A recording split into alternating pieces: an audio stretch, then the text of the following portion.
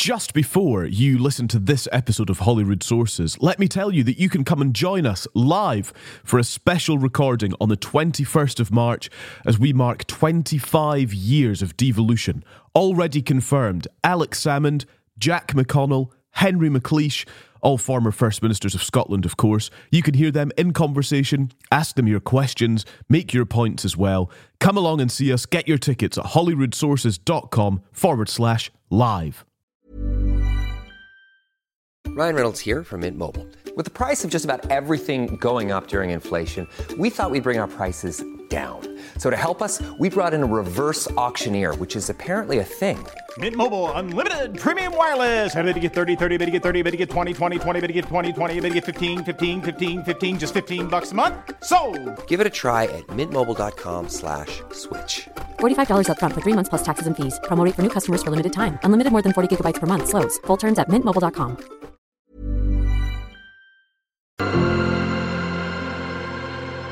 Do you agree with J.K. Rowling that Nicola Sturgeon was a destroyer of women's rights?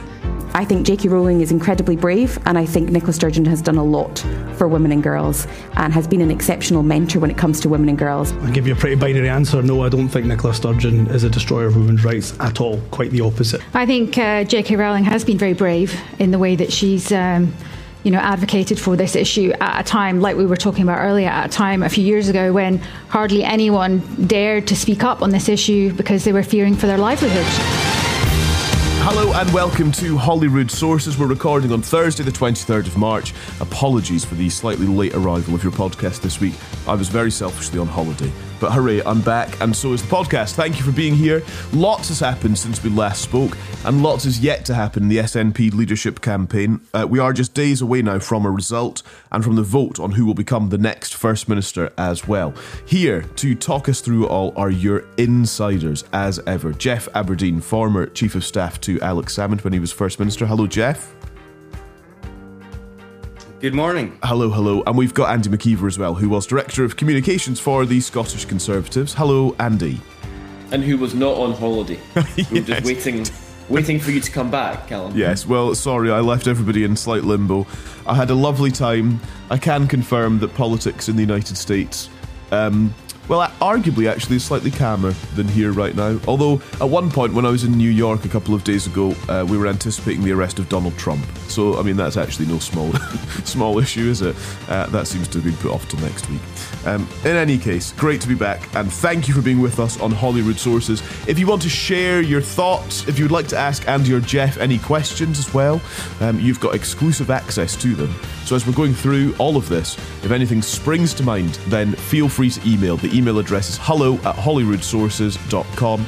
And of course, make sure you follow and subscribe to the podcast, because the next one we bring you will be in the aftermath. We'll have a result. We'll be analysing who has won this thing.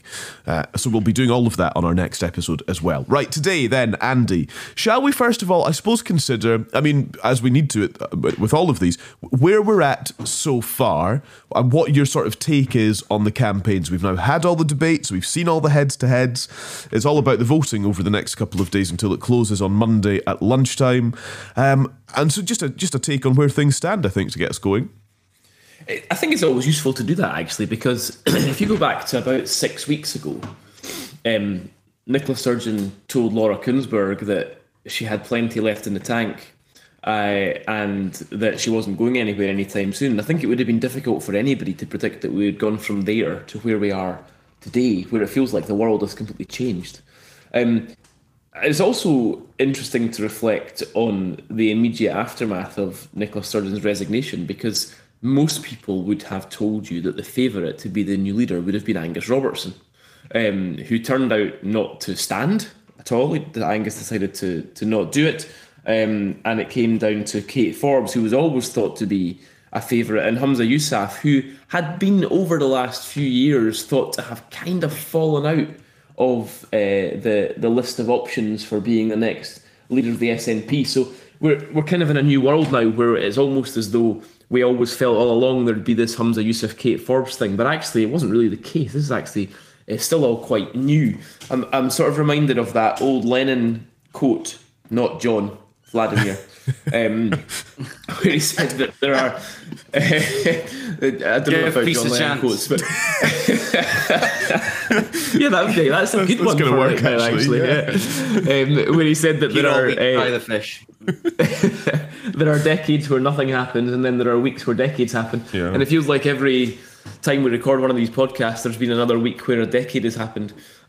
So I think that we have reached the point where all of the internal concerns and squabbles and skirmishes, maybe skirmishes as well, but skirmishes that were always under the surface and always kept away from the public eye in the SNP have just exploded into this massive contest, which, surely will be looked back upon as being one of the most meaningful events of devolution, full stop, and possibly the most meaningful event in the cold light of day that's ever happened in the SNP, because you have this contest not between two potential leaders, but between two completely different visions.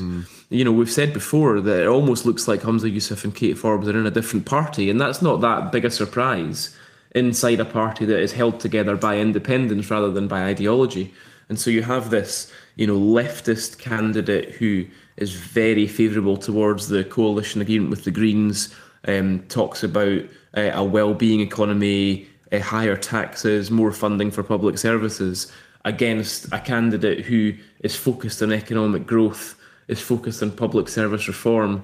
And really it looks like we're not just choosing an SNP leader here, we're actually choosing a new government.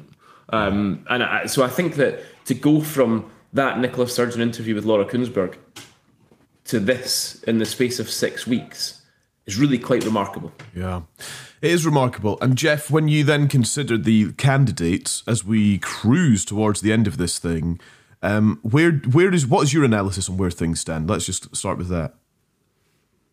Yeah, I mean, the biggest takeaway I have since the last time we all spoke clearly has been the burach, as it's been called by some SNP leading politicians, in terms of the party membership revelations and the allegations of deceit around revealing their true nature. I think the most frustrating thing, if you're of an SNP persuasion, if you're an SNP member or voter just now, is that all of the problems, almost all of them, I should say, perhaps not all of them, have their root in what is called, self-shooting in the foot. The party decided to have a shorter election period. There's normally a period of months. There was no opportunity for some individuals to reconcile their own personal lives and investigate whether they think they could enter the race at any point. It was shortened hugely. Then you had the situation where press were not going to be invited to the hustings. That there was a quick U-turn there. Then we had the membership figures controversy, something that, by the way, had been intimated at the outset. As soon as Nicola Sturgeon announced her decision to stand down, she, the people were talking about, well, how many members are there? What is the electorate? What that illustrates is a party that simply wasn't prepared to undertake this leadership election in any shape, way, or form. And I think the biggest regret those in the SNP will have is actually one more of an organisational calamity rather than actually the contest itself. I know there's been a lot of commentary on the approach taken by Kate Forbes. They're all been at each other's necks throughout the campaign. I have no issue with that. That happens in leadership contests. Your job is to show what you do differently. So it should get punchy, and far better that than a mundane affair.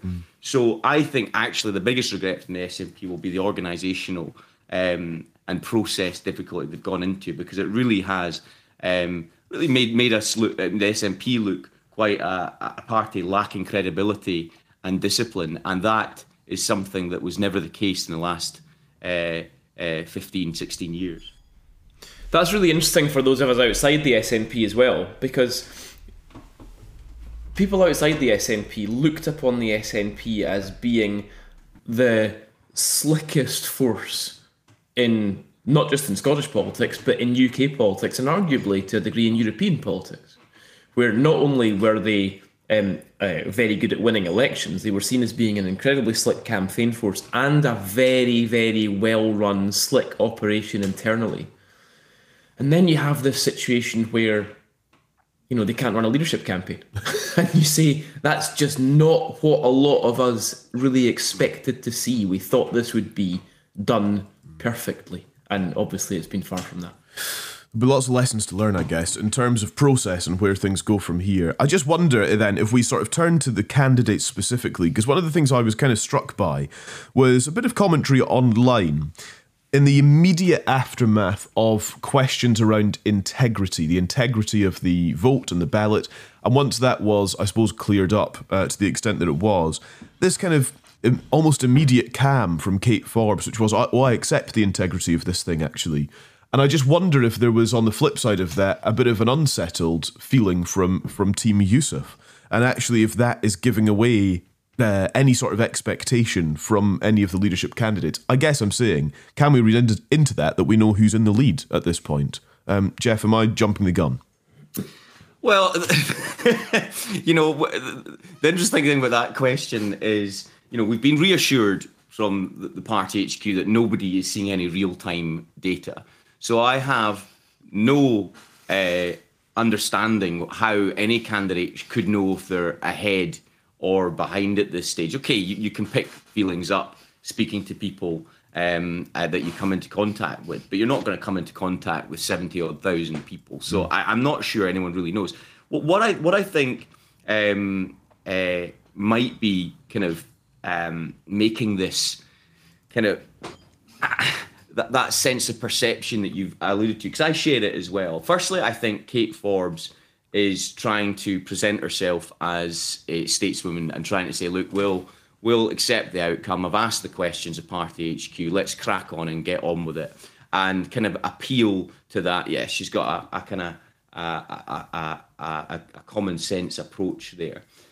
But there's something else that might be happening as well. If you think about the Kate Forbes campaign, continuity wouldn't cut it. She was criticised for kind of questioning the need for a refresh and a party renewed. Well, Nicola Sturgeon and herself in her interviews this week said, yeah, this is an opportunity. This is a moment to renew and refresh the party. Essentially aping what Kate Forbes has been saying in the campaign. Whereas Humza had originally tried to say, no, I'm going to continue the great work of Nicola Sturgeon, which I'm sure he still would. And I wonder if part of the kind of temperament that we're seeing from the debates of late is that perhaps Humza's realised that, yeah, I should have really been a bit more forceful on that. Now, all that said, for me, instinctively, I still think Humza's favourite. I still think that the weight of the parliamentary support for him will perhaps, nudge him across the 50% line. But I think one thing's for certain, it's a close contest. It's a very close contest, and perhaps closer than most people would have thought it would be at the outset. And did you agree with that? Has there been a shift based on those questions of integrity? And actually, is it a closer run thing than perhaps we may have anticipated? I think, like most political contests, you will have your people on either side that will not be capable of changing their mind. So those who would be natural Nicola and Humza supporters will be largely unbothered by the perception of this being an establishment stitch-up, quote-unquote. They won't mind that, really, because they're never going to vote for anybody else anyway. And ditto those who would be in favour of Kate Forbes or Ash Regan will, look at the internal machinations and the allegations of bias towards Humza and all that sort of thing, and it will just, persuade them that they were right all along and that they're right to vote for one of the change candidates. I think the important thing is, what do the people in the middle think?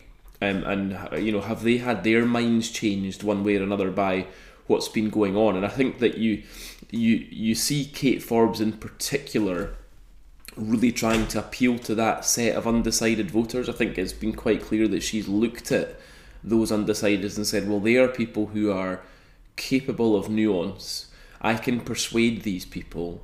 And I think the main thing that she's tried to persuade them of is that if you don't get soft unionists to vote yes, you'll never get independence. And so I'm going to tell you the things that you need to hear rather than just the things that you want to hear. And I think that's really what her whole campaign has been based on. I think that, back to the question of how much can we read into what each candidate's been doing. Internal leadership contests in political parties are completely impossible to call.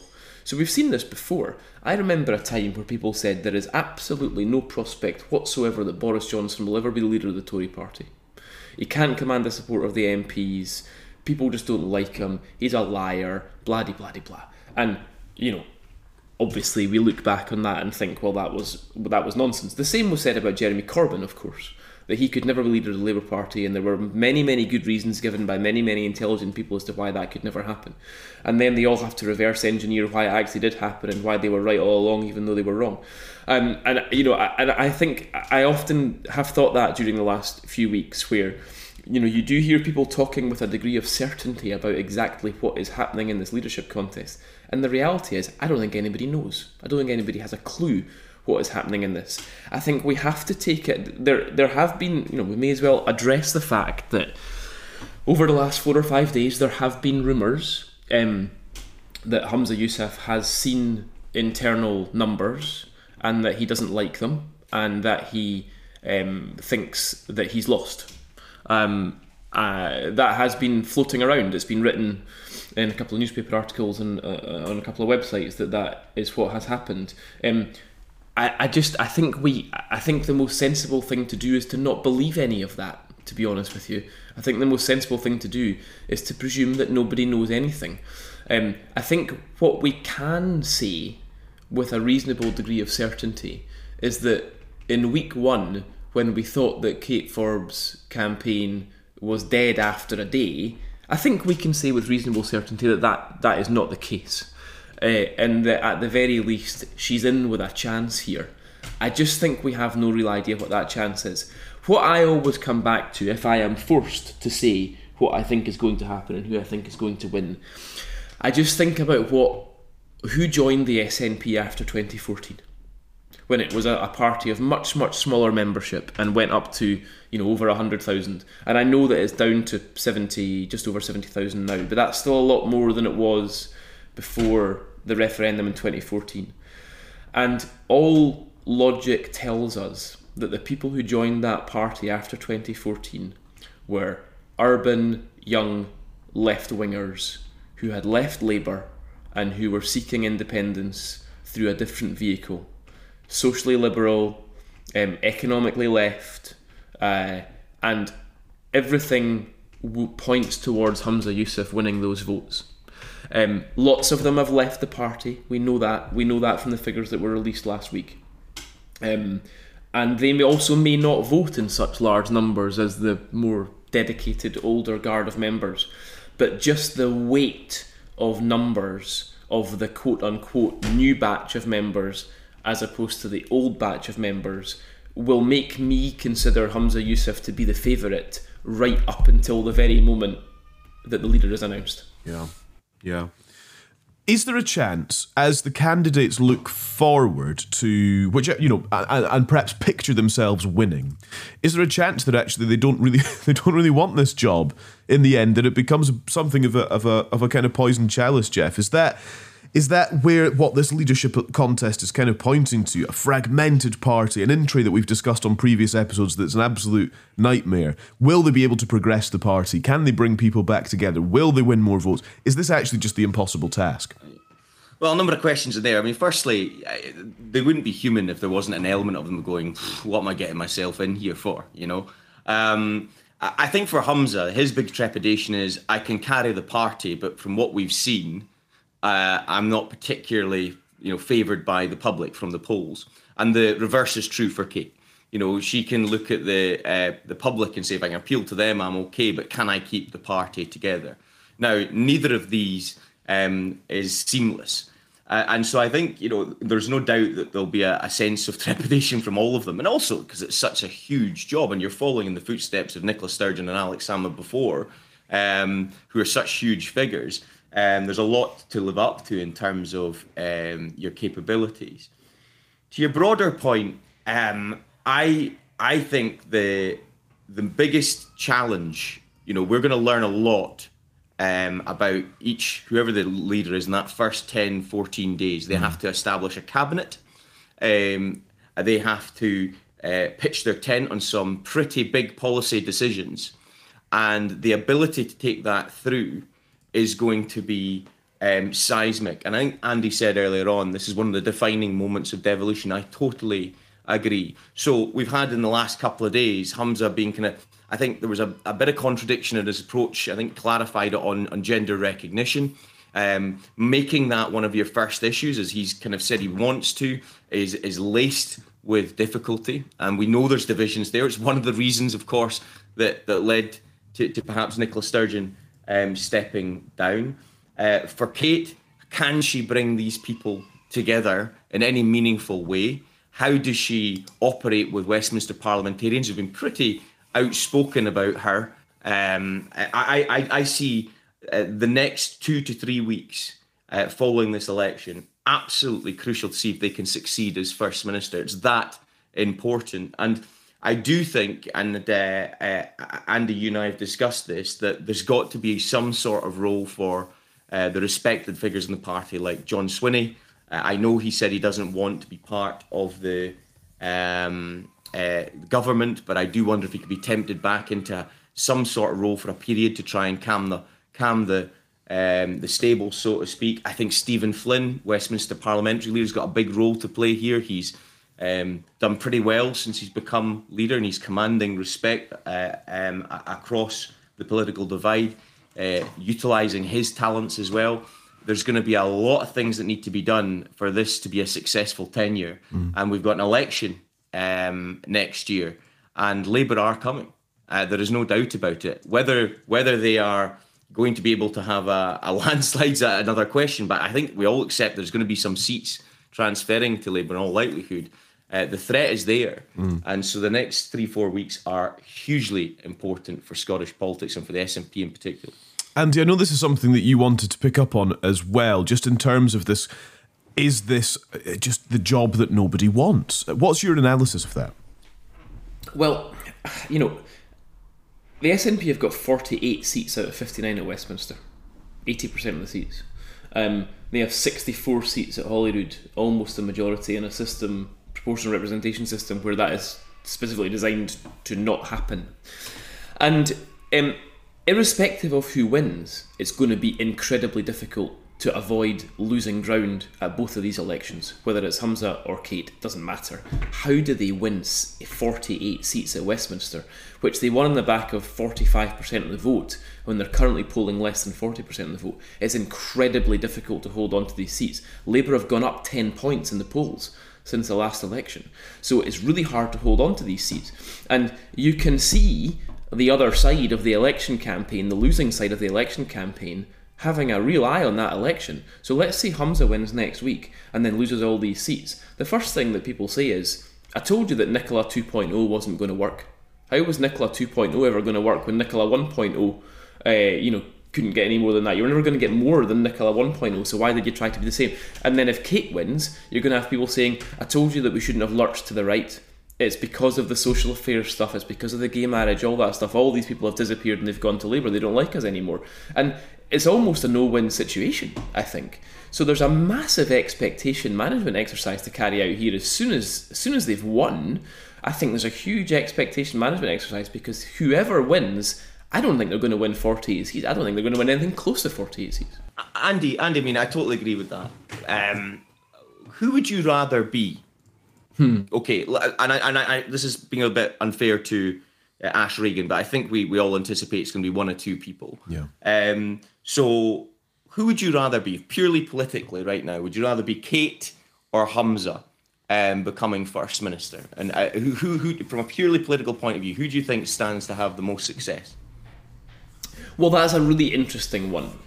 I think that Kate's approach needs a longer runway to be successful, electorally successful, than Humza's approach does. Because he is the continuity candidate, and notwithstanding what I just said about the fact that I think he'll find it hard to hold on to all the seats and votes that they have, because he's the continuity candidate, I think by the very nature of there being less of a change, I think stability will be easier with Humza than it would be with Kate. I think with Kate, because you're talking about such a massive change for the SNP and potentially for the government in the country, 1 year until an election is a very short runway to have that take effect. Now, Kate Forbes is capable of getting voters who currently vote Conservative and who currently vote Labour to vote SNP. She's able to do that. The question is, does she have time to do that before the next election? Or will the sort of left side of the SNP rush off somewhere else more quickly than the other side might come on board? So my gut feeling would be that it'll take Kate longer to settle into this than it would take Humza purely on a policy basis. Yeah, I mean, there's not much to disagree with there, but just to provide the counter view for a second, if Kate were to win, and we know that she's more favoured by the public, and she puts in quite a radical programme of change and policy direction, and the public like that, and the polls that come out, and as we've discussed before in this podcast, anyone tells you a politician doesn't look at the polls is frankly lying. If the public seem to respond to that, you've talked before about a survival instinct. Do you not think that the party might go, okay, actually, we might do all right with Kate in charge. I'm just going to keep my counsel to myself just now until we see how this thing all transpires. You can see that happening as well. Whereas Humza has to appeal to the public. We know he's got the majority of the party's support. And maybe as soon as you become First Minister, okay, winning the party leadership is one thing, and then becoming First Minister, you have to appeal to that broader demographic, the general public. So I do accept probably, I'm inching towards what you think as well, actually. I think I'd probably rather be Humza, but don't rule out Kate being well regarded by the public if she does that, and people, going along with her programme if they think it's going to be successful in that election. Yeah. And by success, I agree with you, expectation management, I think that's going to have to be very careful. We've talked a bit about him over the weeks. John Swinney's obviously been a very important person in this party for, a couple of decades or more.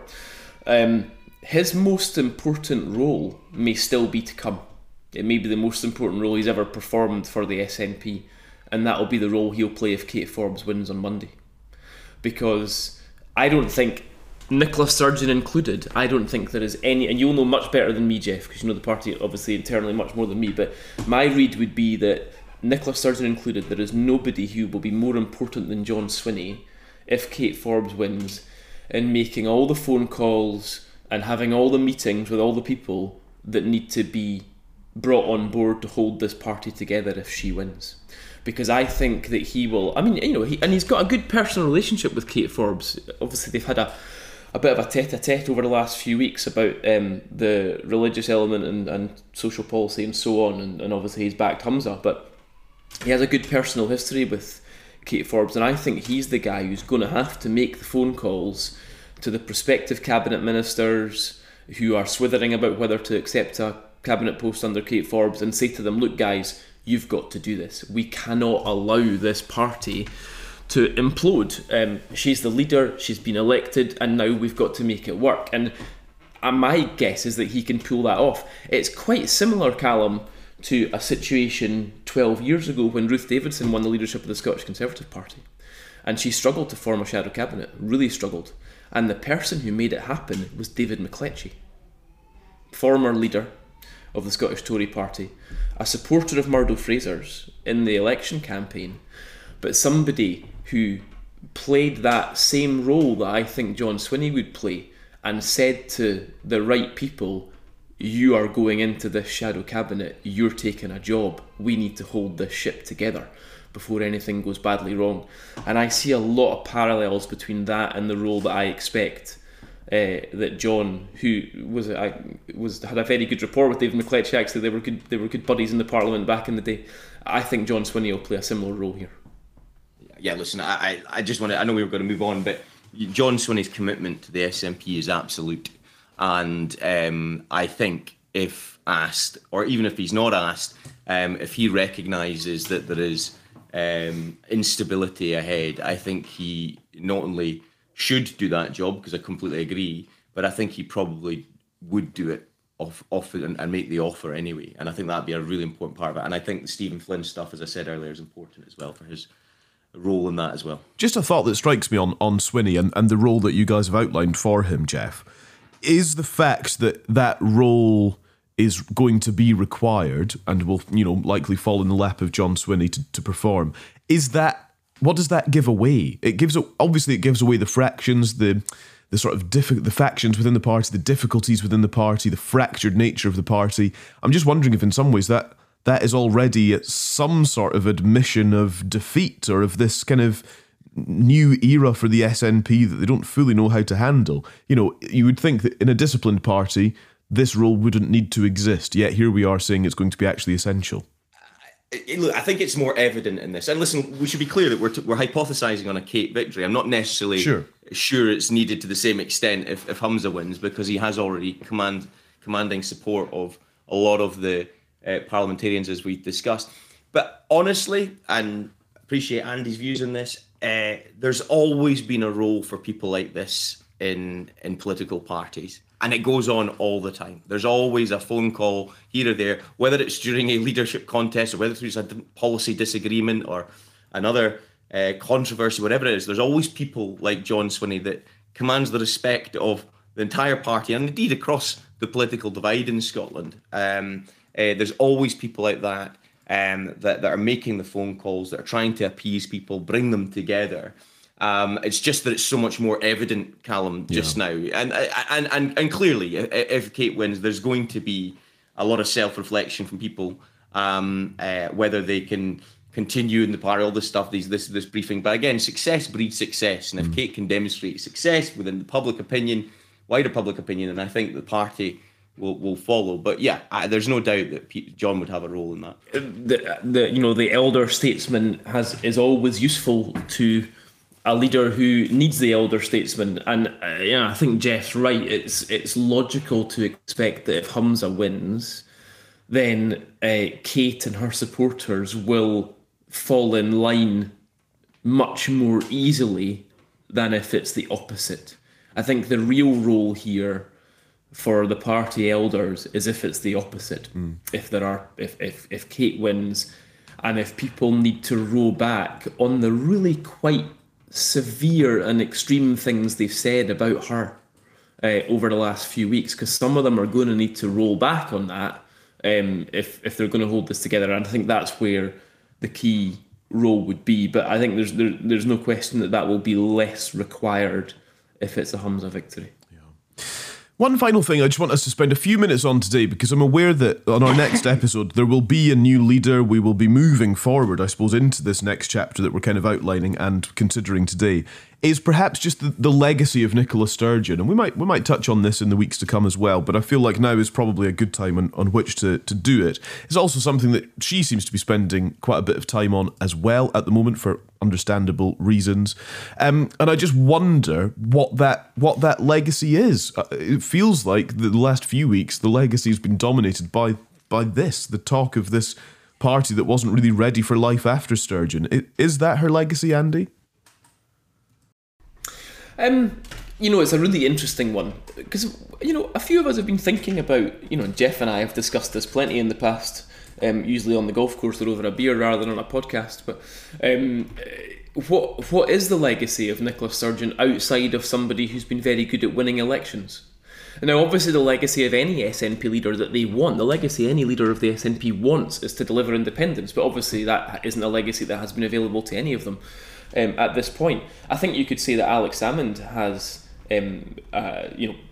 post 2014, I think Alex Salmond's legacy would have been to pull the movement as close to independence as you could really pretty much get without getting it. But then that legacy is now different because of everything that's happened to him since then. I think that it's difficult to analyse in the cold light, in the acute moments. It's difficult to analyse how much recent events will impact on Nicola Sturgeon's legacy. The gender recognition issue,